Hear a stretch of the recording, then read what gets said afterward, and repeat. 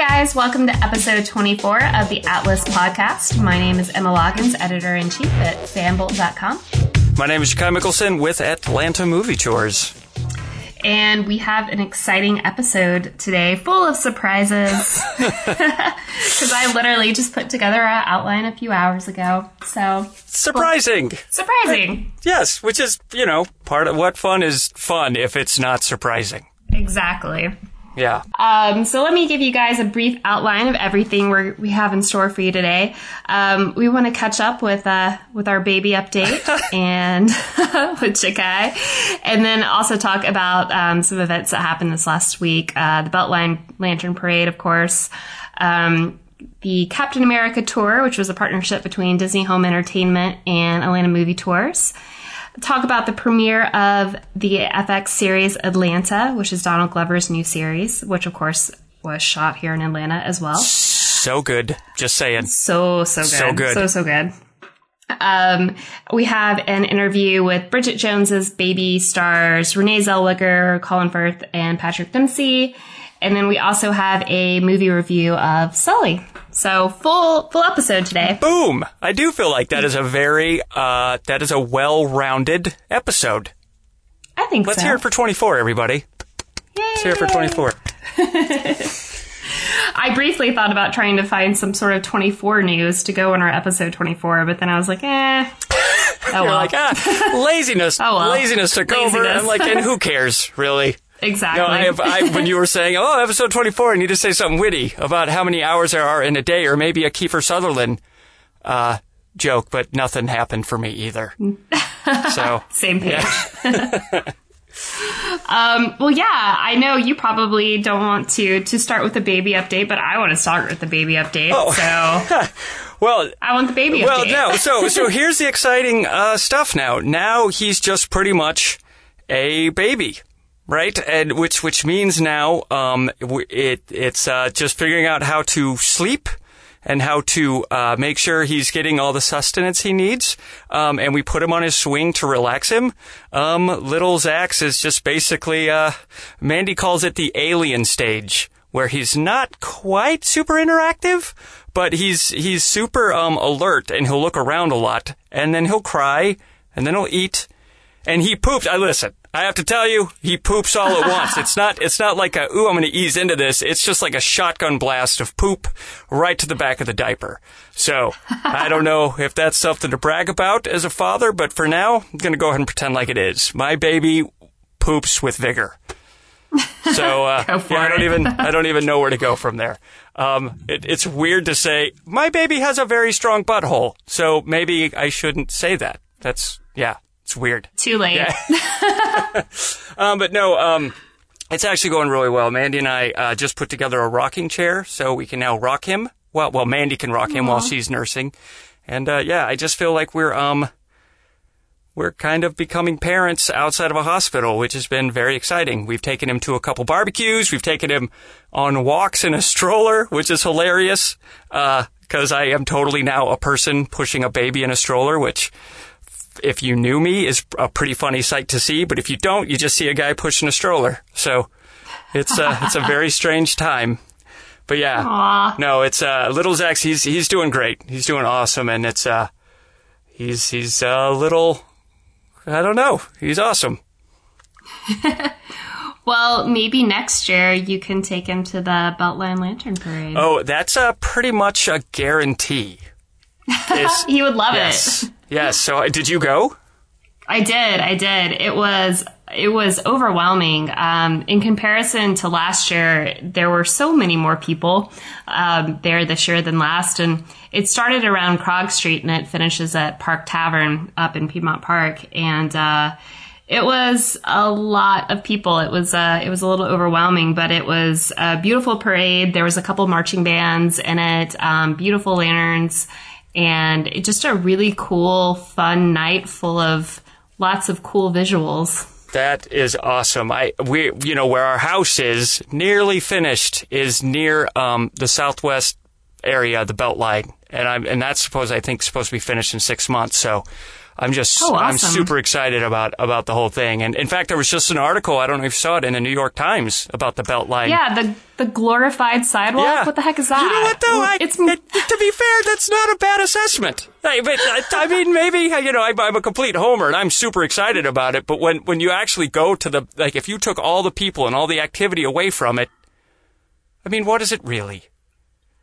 I mean, I don't know. That just doesn't seem to encompass the awesomeness to me to just call it a glorified sidewalk. I mean, that was the actual article title, was glorified sidewalk. And I was just like, I don't know. I don't know how I feel about that. It's funny because I agree with you because I love what it is and everything and what it's doing for the city. Like on the optimistic side of it, you know, the gentrifying thing is obviously a very heavy conversation and one that I'm actually very concerned about. But like, I think, a lot of the homers I shouldn't say homers, but a lot of the people that have lived in the neighborhood I'm moving into for years were up in arms about that too. And I'm like, I don't know. I totally agree, but also if I was super duper on the outside looking in,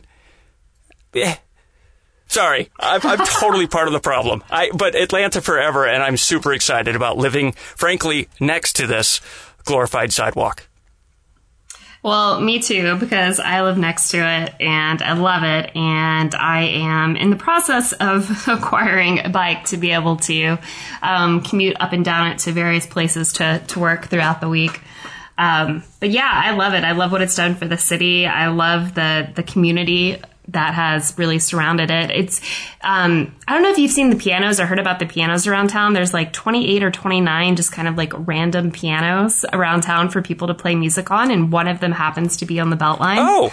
And it's cool. Just anyone can go to them and play on them. And it's little things like that between the artwork and the music and just the community that's kind of surrounding the Beltline. I love it. I absolutely love it. I completely agree. I think it's waking up. I don't know. It's like bringing something out of the city but what's great about it, and this is where I totally agree with the sentiment, like calling it a glorified sidewalk is completely wrong because it's like the communities are overlapping in a way where they weren't before. And and like, so you're able to kind of participate while moving through different communities. That's the thing at the heartbeat of it that is so exciting. And I love the art that's coming, all the farms and stuff that are popping up.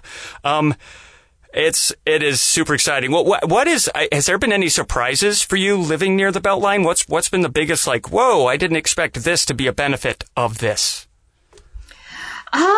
You know, it's just really the walkability of everything. It's so easy to get down to Inman Park and Krog Street. And I mean, not that was like a big surprise. I knew that before I moved here, but that's definitely been the biggest benefit, to living here. Biggest surprise, I think every time I go out there, you know, especially on the weekends, you see something different or, you know, people promoting something or an art installation or, you know, the Tiny Doors ATL movement, which I love. I love, you know, randomly spotting the little doors around town.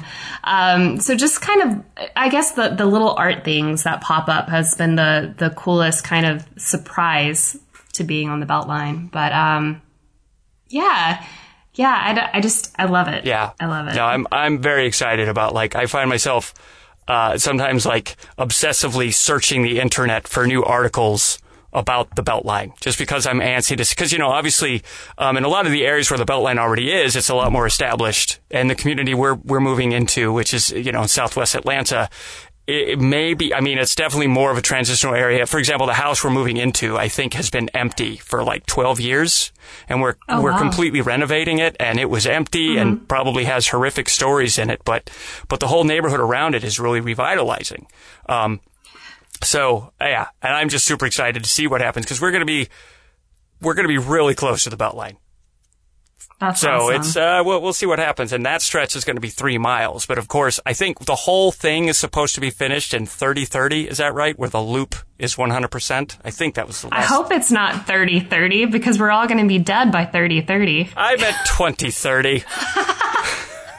Yeah, hopefully it'll be done by 2030. I keep joking. What century are we in? I'm so confused. Sorry.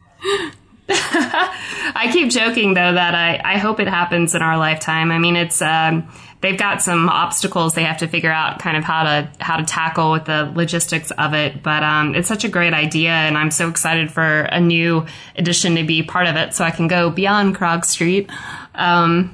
Yeah. What's really cool about the whole thing is as momentum picks up around this Beltline, it seems like it's garnering more and more support, is Ryan Gravel, the guy who came up with the idea in the first place, is still involved. And he's holding like different communities accountable that are trying to take shortcuts in how they're going to construct something or just to make sure the infrastructure of the entire loop is pure. Because obviously It's like a chain. If there's one weak link, the whole thing is kaput, especially in terms of like the continuity of the loop. So anyways, I definitely have my rose-colored glasses on. I really do about the Beltline. So I'm super excited to see it. And I'm actually excited to kind of be in the neighborhood that we're moving into before it is done. So we can kind of be there, sit on the porch and watch the change happen. And hopefully it's change that's good and welcomes everybody in the community and doesn't do that price people out thing, which is, obviously easier said than done. But that's my hope. Well, one of the big supporters of the Beltline is the Cox family, and I actually got to go to a dinner with Alex Taylor, who is the executive vice president and COO of Cox Enterprises. And it was a really cool event that Choose ATL and Techstars put on, and I think it was their 4th time doing this dinner. Nice. And it was really, really cool. Basically, they invited a number of different entrepreneurs and different kind of movers and shakers in the Atlanta scene together to talk about what they were doing, talk about how it benefits the city, and kind of talk about the next steps and really positioning Atlanta as, the city where people want to be and, this why people should move here and why people love it, and really shining a spotlight on that. So that was a really, really cool conversation to get to have. And I didn't realize that that Cox was actually 4th generation family owned business. It's privately held. And, we're talking about Cox. Sorry, dumb question. Cox Enterprises, Cox, the cable company. Oh, wow. Cox, the cable company. Yeah. So that was pretty cool. Got to talk to their media group and a number of different companies that were kind of had a representative there at the dinner. Which was really cool, and I just wanted to mention it because they have been that family's been such a huge supporter of the Beltline in terms of financially supporting it. So definitely wanted to give them a shout out, and it was just such a cool dinner too. If you're not familiar with the Choose ATL movement, you can visit Twitter, Instagram, Facebook, all of those. Choose ATL, #ChooseATL. They did a really cool installation last year at South by Southwest, which is where I had my panel was actually with them, which was the rise of geek culture, which was the same thing that I did last weekend at DragonCon. But they had a whole building that they had for South by Southwest, highlighting the different tech, entertainment, and music scene that we had here in the city, and just kind of bringing it to people's attention, all of the cool things that we have going on here in the city. So this new dinner series that they have, it's an invite-only kind of thing, but it's super, super cool. And just wanted to mention that because it was a lot of fun. No, that's exciting, and that's super great that you're kind of on the inside, so you can report back to the rest of us. But it is a completely, I do truly believe it's a very exciting time for the city, and hopefully things will continue to turn in the right direction. I mean, I know the Falcons lost yesterday. I'm sorry for the sports reference, but the Falcons did lose yesterday. But during the Falcons game, there were a couple ads for and this might be counteracting what you just said about Cox Communications, but, with Google Fiber coming, and they had a couple commercials on that about it coming to Atlanta, even that was like pumping me up, So it does seem like, maybe, just maybe, this city's putting things in place to kind of really establish like a firm footprint in a way that can be maintained, like to grab a foothold and continue to march. So, Anyways, I'm excited to be here while we're here, and it is insane to say that I have a child from Atlanta, Georgia, And I swear to goodness, if you would have told me 5 years ago, hey, you're going to have a kid and they're going to be from Atlanta, I would have been like, you are crazy. There's no way. And here I am. And not only that, we're about to buy a house and kind of look to live here forever. So take that, Atlanta, and glorified sidewalks everywhere. Anyways, sorry. Well, you were talking about this awesome dinner. I made it all about me. You're welcome. Well, talking about kind of all of the things that Atlanta has going for it, the entertainment industry definitely can't be ignored. No, ma'am. And what was really cool on Saturday, Atlanta Movie Tours and Disney Home Entertainment partnered up to do a Captain America tour. And I got to go on it. It was super awesome. A few of our listeners also got to go. Mike from Last One to Leave and Matt from Shake Fire were also in my company for the day. And we had a blast. We got to visit a number of different locations that were highlighted in the film or used in the film. My favorite one probably being Peachtree Christian Church, which was used for Peggy Carter's funeral. And just such a beautiful church in general. I mean, it's pretty old and pretty awesome, and all of the stained glass windows inside of it are breathtakingly beautiful. Yeah. So that was my favorite part of the tour, I think. But it was really cool. They had a cosplayer that they had nabbed from Dragon Con, and that was, you can see some of the pictures up on Atlanta Movie Tour's social media accounts as well as mine. Got a picture with them. It was actually funny. I tagged one of them, Agent 13 and her man, and I'd been told in the past that my doppelganger is Emily Van Camp, who plays Agent 13, Sharon Carter. And so I made that reference, and then a bunch of people were like, wait, who are you dating? Wait, I'm confused. And I'm like, no, this was a geek reference. This is not meant to be taken seriously. Hey, everybody calm down. It's just me and Captain America, all right? Just me and Captain America, my new boyfriend. I should have just gone with it. I should have just been like, yeah, Captain America, my new boyfriend. What's up? It's a guy, yeah. And that's his actual name. It's on his birth certificate. No. Yep, exactly. That is his actual name. But yeah, that was a super, super cool tour.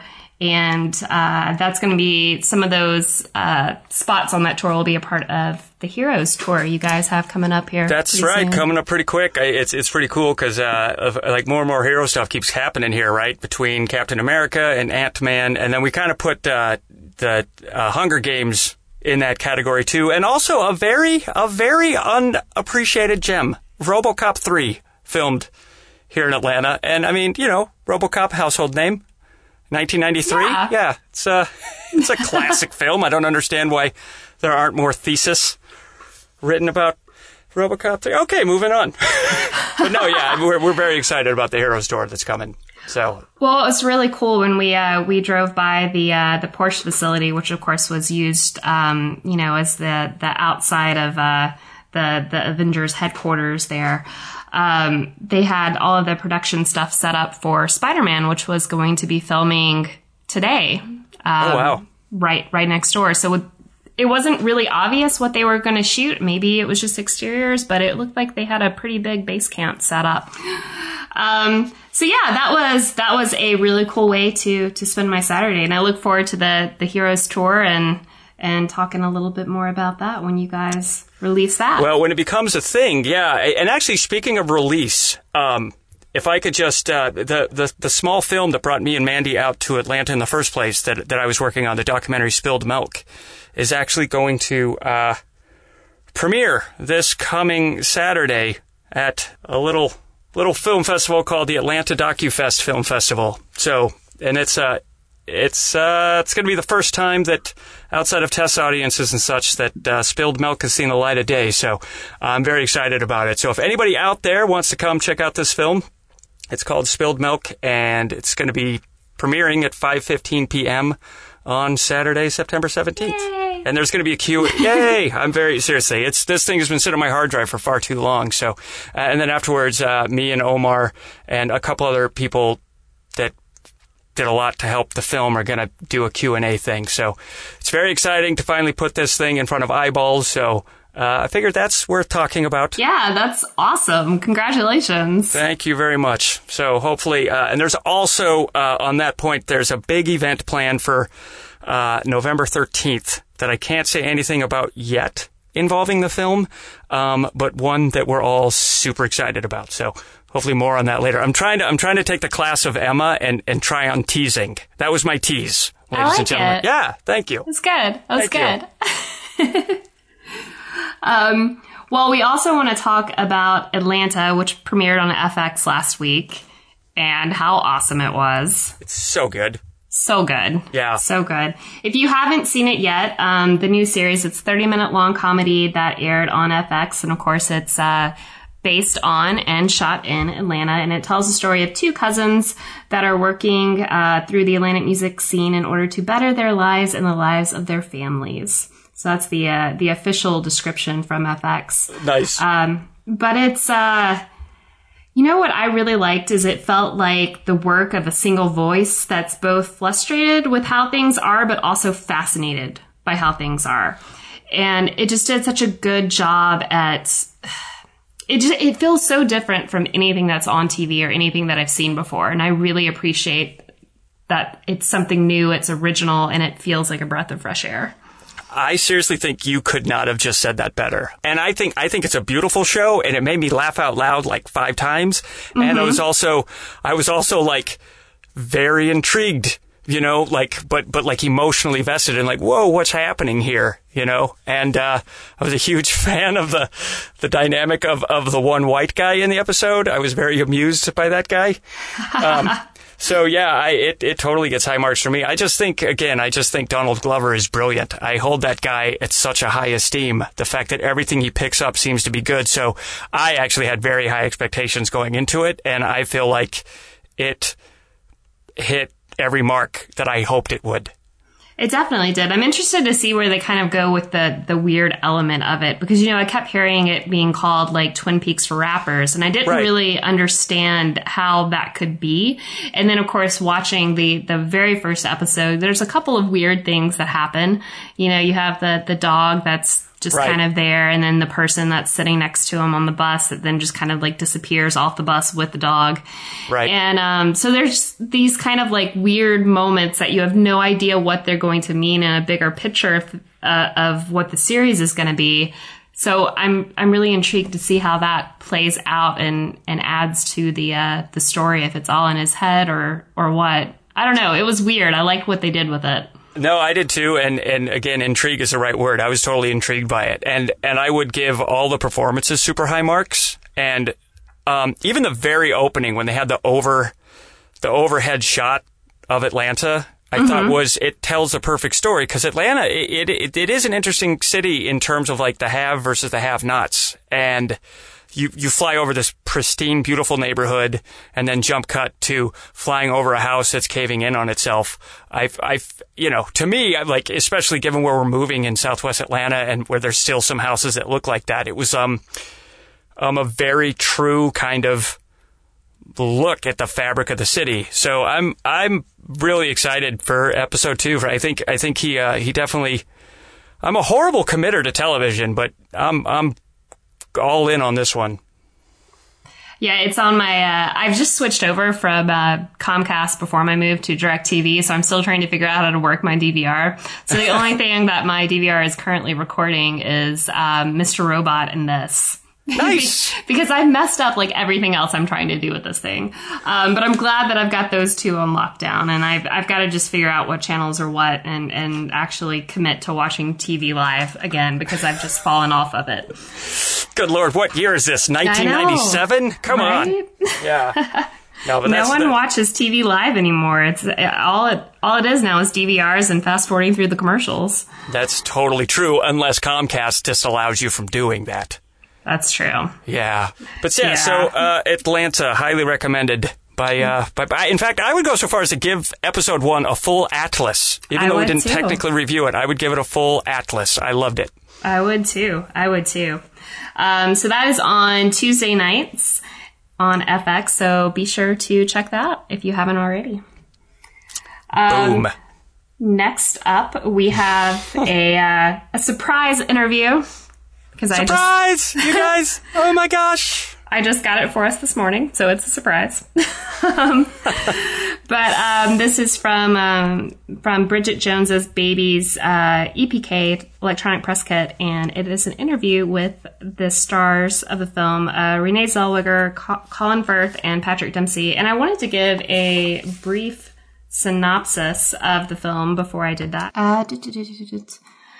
Renee Zellweger and Colin Firth are joined by Patrick Dempsey for the next chapter of the world's favorite singleton in Bridget Jones's Baby. After breaking up from Mark Darcy, played by Colin Firth, Bridget Jones, of course played by Renee Zellweger, her happily ever after hasn't gone quite according to plan. 40-something and single again, she decides to focus on her job as a top news producer and surround herself with old friends and new. For once, Bridget has everything completely under control. What could possibly go wrong?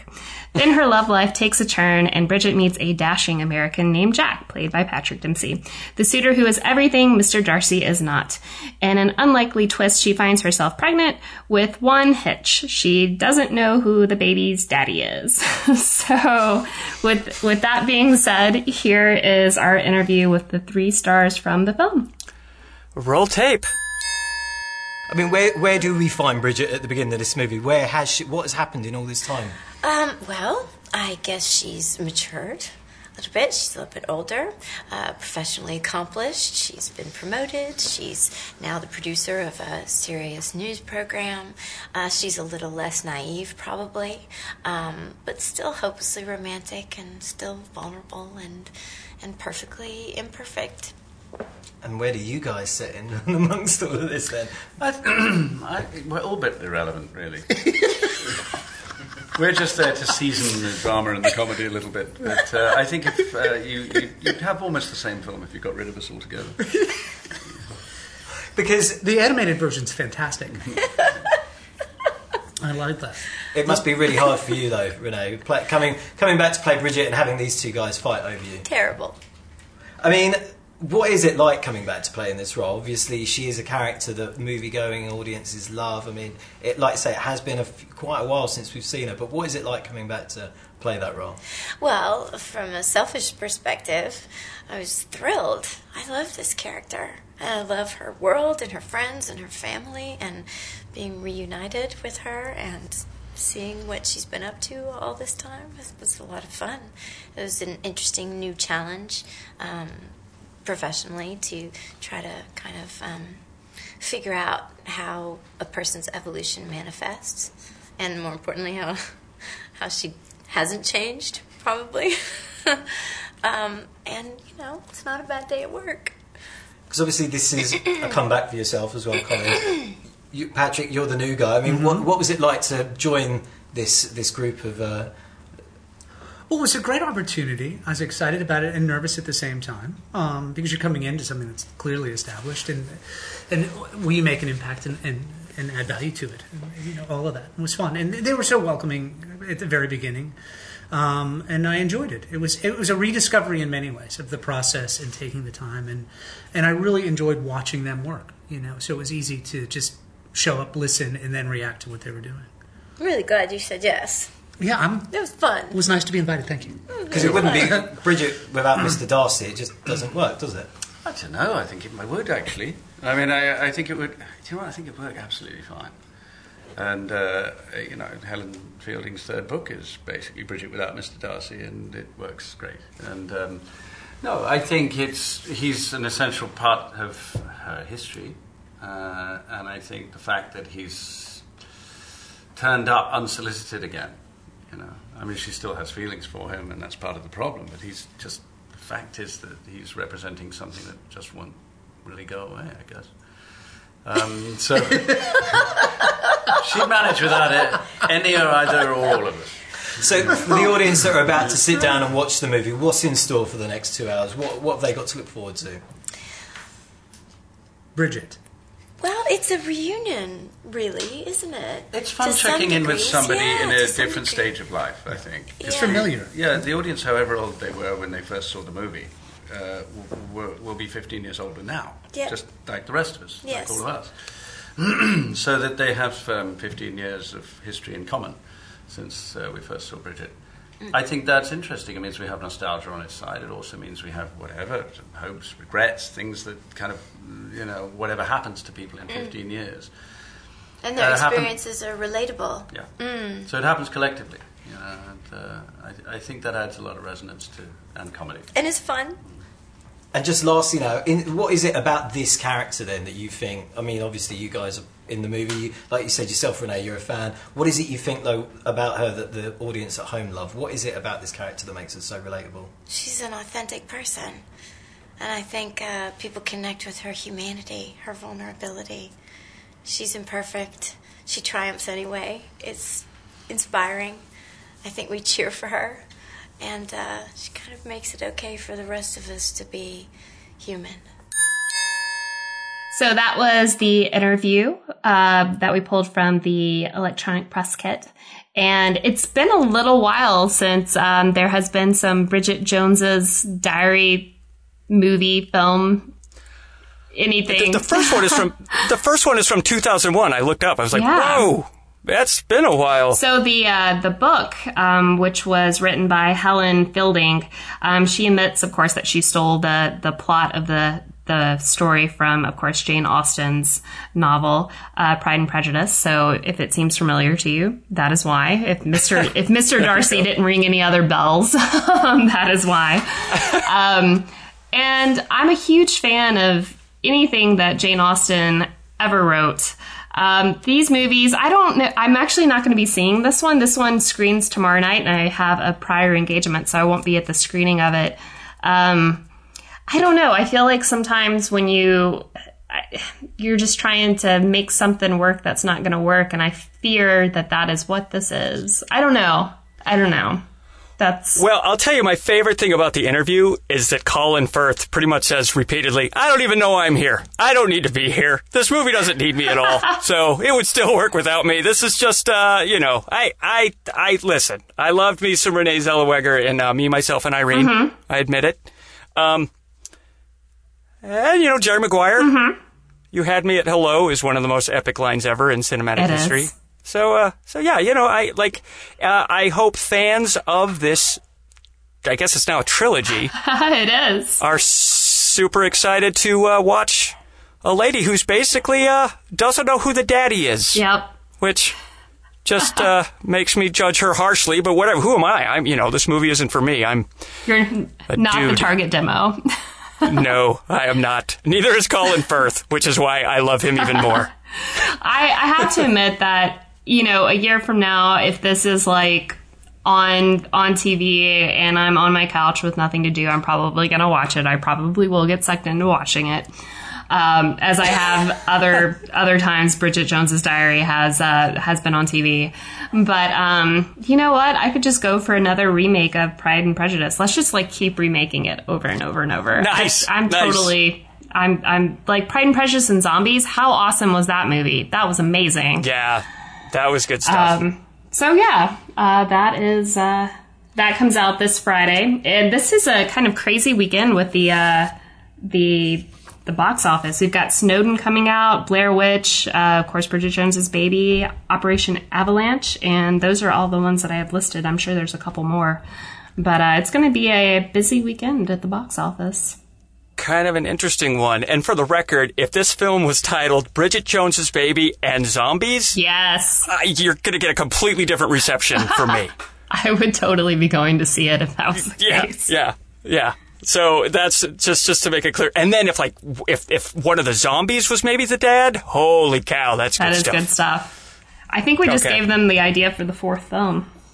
I think we did. I mean, these small horror films are making a lot of money. I'm just saying. They are. Yeah. So speaking of that, going into our box office results for the weekend, of course, Sully came in first place. It got $35.5 million, which made it the fifth best opening in September ever. And it was Clint Eastwood's best first weekend ever as a director.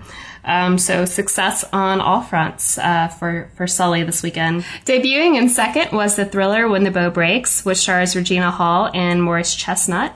The film brought in $15 million, and Don't Breathe fell to third place in its second week with $8.2 million, which brings its total gross so far to $66.8 million. And, we've talked about this before. It only cost under $10 million production budget to make, so that's pretty impressive for Don't Breathe. That's called winning. It is called Yes. winning. Hashtag Yes. winning. Suicide Squad fell to 4th with $5.6 million, and The Wildlife premiered in 5th with $3.4 million. And that was our top 5 films of the weekend. So pretty solid weekend. Yeah. It looks like it's I guess no surprises there, really. Not really. I mean, I'm always impressed when these little horror movies do so well. Those are surprising to me, but I love that. It's like such a happy surprise to see such a small film do so well. Yeah, I saw, kind of unrelated, but I saw, it looks like they're remaking Blair Witch. I saw a trailer for that, and I was a little bit like, why are you doing that? Because that was like such a moment in time, kind of the first like found footage movie ever that just blew everybody away, and now, I don't know, maybe it'll be good. But I want to see that one so bad. It's they're screening that one at the same time that I have my Snowden screener, and I obviously the techie nerd that I am, I have to go see Snowden. So Blair Witch, hopefully I can find out from some of my friends how well it's received. But it does. But yeah, it is. That was such a big moment. It was the first of its kind, like you said, and it kind of started that whole kind of found footage style movie telling. It is interesting that we're going back to it, and it's interesting that it's called Blair Witch and not something else. Right. Like Blair Witch 2. Was there a Blair Witch 2?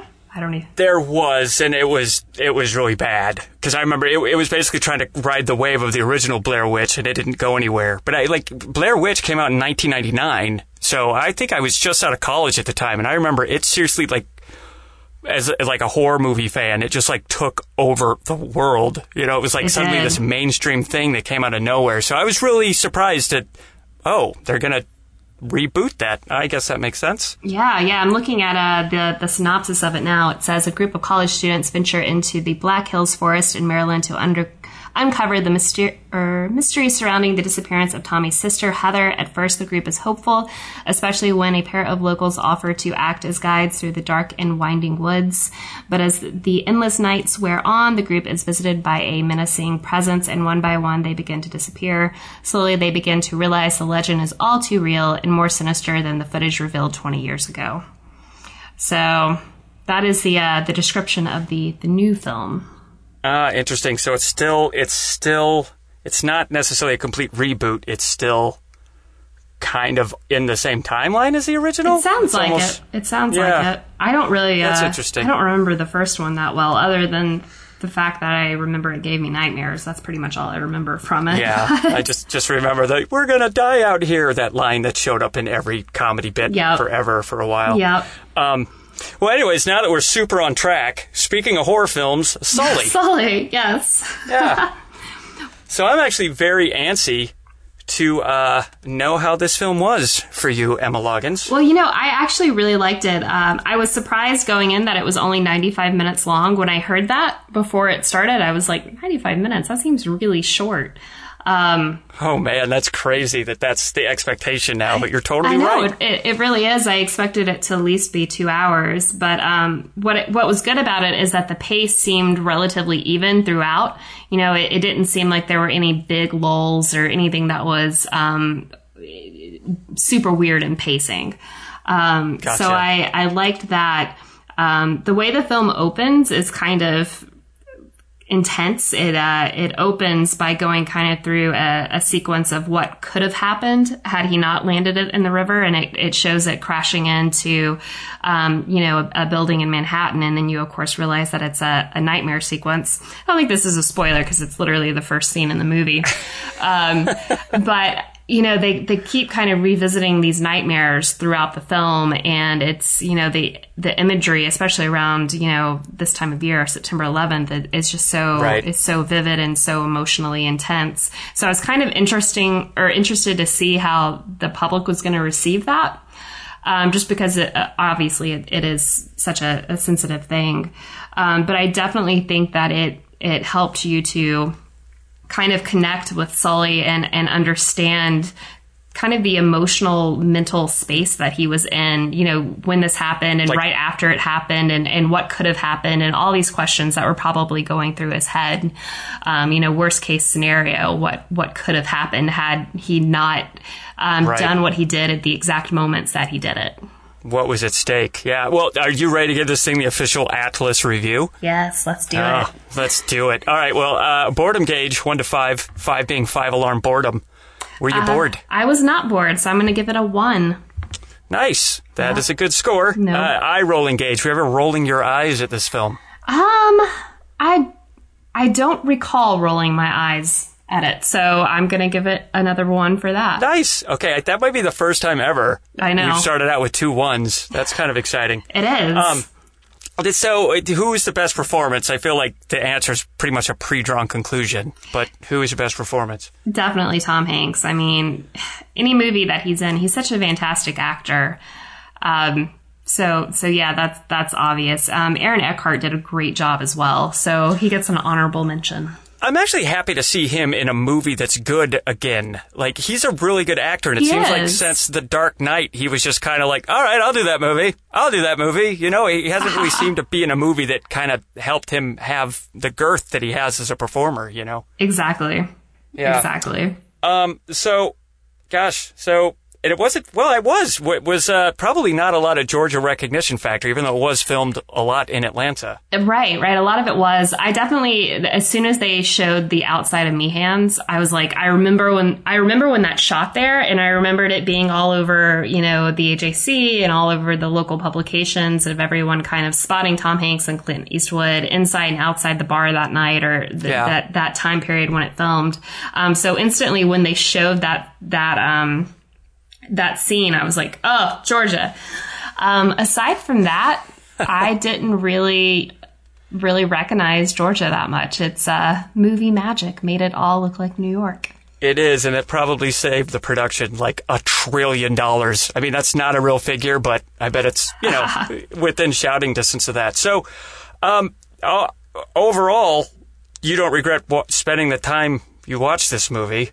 No, I would give this an Atlas. I would give it a full 5 out of 5. It was full 5 out of 5. A full 5 out of 5. Yeah, I think it's a great movie. It's great cast, great scripts, great. Obviously, it's an amazing story.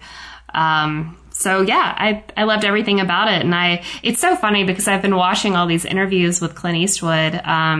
Who's 86, and it blows my mind that he can just kind of like ramble on in some of these interviews like he does, and then do something, you know, where he's doing these films where he's only doing one take of a certain scene and then just going with it. Right. 'Cause it seems like he would, I don't know, it's just, it doesn't seem like that would be how he would be. So I find that really fascinating to kind of look at the interviews that he's doing, and then, you know, the stories of how he films and how he works with actors and all of that. And, but it works. So what can you say? So basically the point you're making is like, he tends to ramble a little bit in his interviews, but he seems so concise and tight when he's making a film. Yeah, he does. That is interesting. Those are kind of like two different muscles, I would imagine. But I mean, obviously the man has been around, gosh, the film business, like, what, you know, what could you possibly tell him that he hasn't experienced firsthand in that business? It's insane. He even crashed a plane, right? So yeah, I've done that too. That's why I decided to make this movie. So no, it's it's pretty cool that he's still sharp. But I did notice that in the interview that we played last week. I'm like, gosh, he's rambling a little bit. I wonder, but yeah, he keeps churning something out, right? Or at the very least, he's getting people around him that helps him look great. So that's awesome. Exactly. He's got a good team. At 86 years old. Yeah. I don't have my, Mandy's dad is 82, and he honestly is sharp as a whip, but he does all these tricks to keep himself sharp, right? He doesn't allow himself to be lazy, and he gets up and walks every day, and he's always been such an inspiration to me, but, I don't know. Then you look at Clint Eastwood. He's like, yeah, I got 5 movies in production.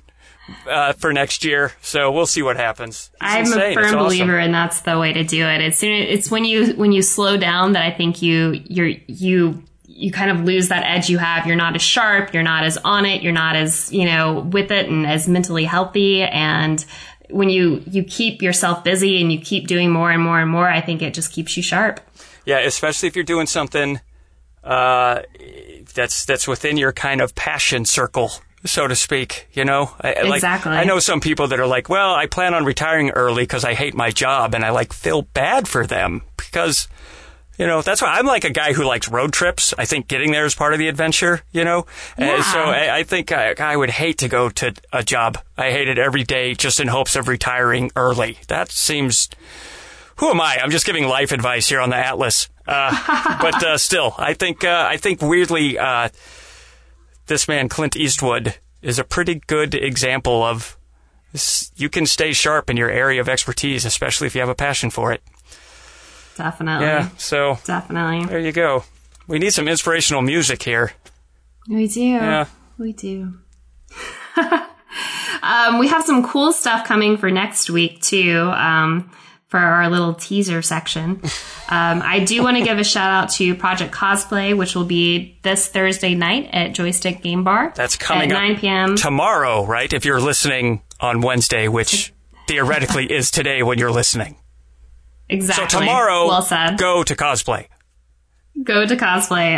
It's going to be awesome. We have a TV theme this month, and I will be there in costume as Darlene from Mr. Robot, and we'll also have a couple other Mr. Robot characters. Nice. And hopefully some of our other attendees will be dressing up as well, in addition to, of course, our models and our contestants. So definitely come out for that. Be sure to get there a little before 9 so you can grab a drink and grab a good seat. And then, of course, we have your film screening. You want to give the information for that again? Sure. Spilled Milk is screening with the Atlanta DocuFest. It's 5:15 p.m. on Saturday the 17th. 5:15 is easy to remember because that's my birthday, so that's kind of handy. Tickets I think are $8 a piece. I'm not sure how many seats are left, but would love to see people there to watch my tiny film. Awesome. And I would be there if I wasn't going to be somewhere else. I'm going to be, I would be there. I want to be there to support you. I'll be supporting you via social media. That's perfect. I'll get a cardboard cutout and put you in a seat, and it'll really creep people out. I love it. Yeah. I love it. I'm actually going to be attending the Rome Film Festival this weekend. Not Rome, Italy. People keep asking me that. Rome, Georgia. Yes. So I will be up there, and we'll be talking about that next week. Cool. We'll also have a review of Snowden next week, which I am super, super excited for. And then I want to mention a week from this Friday, which I believe is the 23rd. I believe that's September 23rd. SCAD Film is going to be hosting a screening of Fast Times at Ridgemont High, and yours truly will be there to host a Q&A with the director. So tickets for that are on sale now. They're $15, and of course they're free if you're a SCAD student.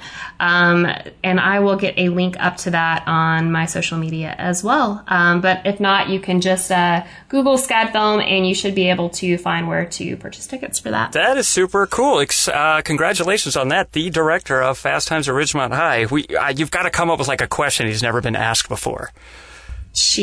Oh, I'm a horrible sexist. I assume all good things come from men, Emma. No, I'm kidding. You definitely have to come up with something that she has not been asked before. I hope that I can. Amy Heckerling, she's directed a ton of cool stuff before. One of my all-time favorite movies, Clueless, because it is a modern-day retelling of Jane Austen's Emma. So how can I not love that? But she did a ton of stuff. Look Who's Talking. She was a writer on that. We were just looking for that the other day because I was like, I haven't seen that movie forever, and now that I have a kid. But yeah, it's not on any of the renties. I want to go back and rewatch it, actually. That was such I remember watching that as a kid. But of course, she also worked on an episode of The Muppets, the TV series that left us too soon. Oh, man. This year. We were watching Muppets, Great Muppet Caper last night, just because... Yes, and I was just watching it going like, damn it, why didn't they should have given that show just one more season. the dynamic between these characters is just too good. I completely agree. I feel like Amy and I are going to be like BFFs because of the Clueless, the Muppets, Fast Times. Like I feel like everything is just gonna. Yeah, that's super cool. I feel like we're gonna get along really well. I honestly feel very meek that I did not realize that woman is. That number one, that was a woman who directed that film, and that she's responsible for a lot of other things I'm also a fan of. So. Bad me, basically. But I'm very excited for you. That's what a fun opportunity. Thank you. Yeah, I'm super excited for that. So we'll have some more details on that next week. But definitely go ahead and grab tickets if that's something you want to check out. Brilliant. And that is it on my end. Do you have anything else on your end? I don't have anything else on my end. So I guess this is the end of episode 24. Yeah. Thank you guys for joining us for episode 24 of the Atlas Podcast. Again, my name is Emma Loggins, editor-in-chief at fanbolt.com. My name is Yakai Mickelson, and I work with Atlanta Movie Tours. And thank you so much for listening. We'll see you guys next week.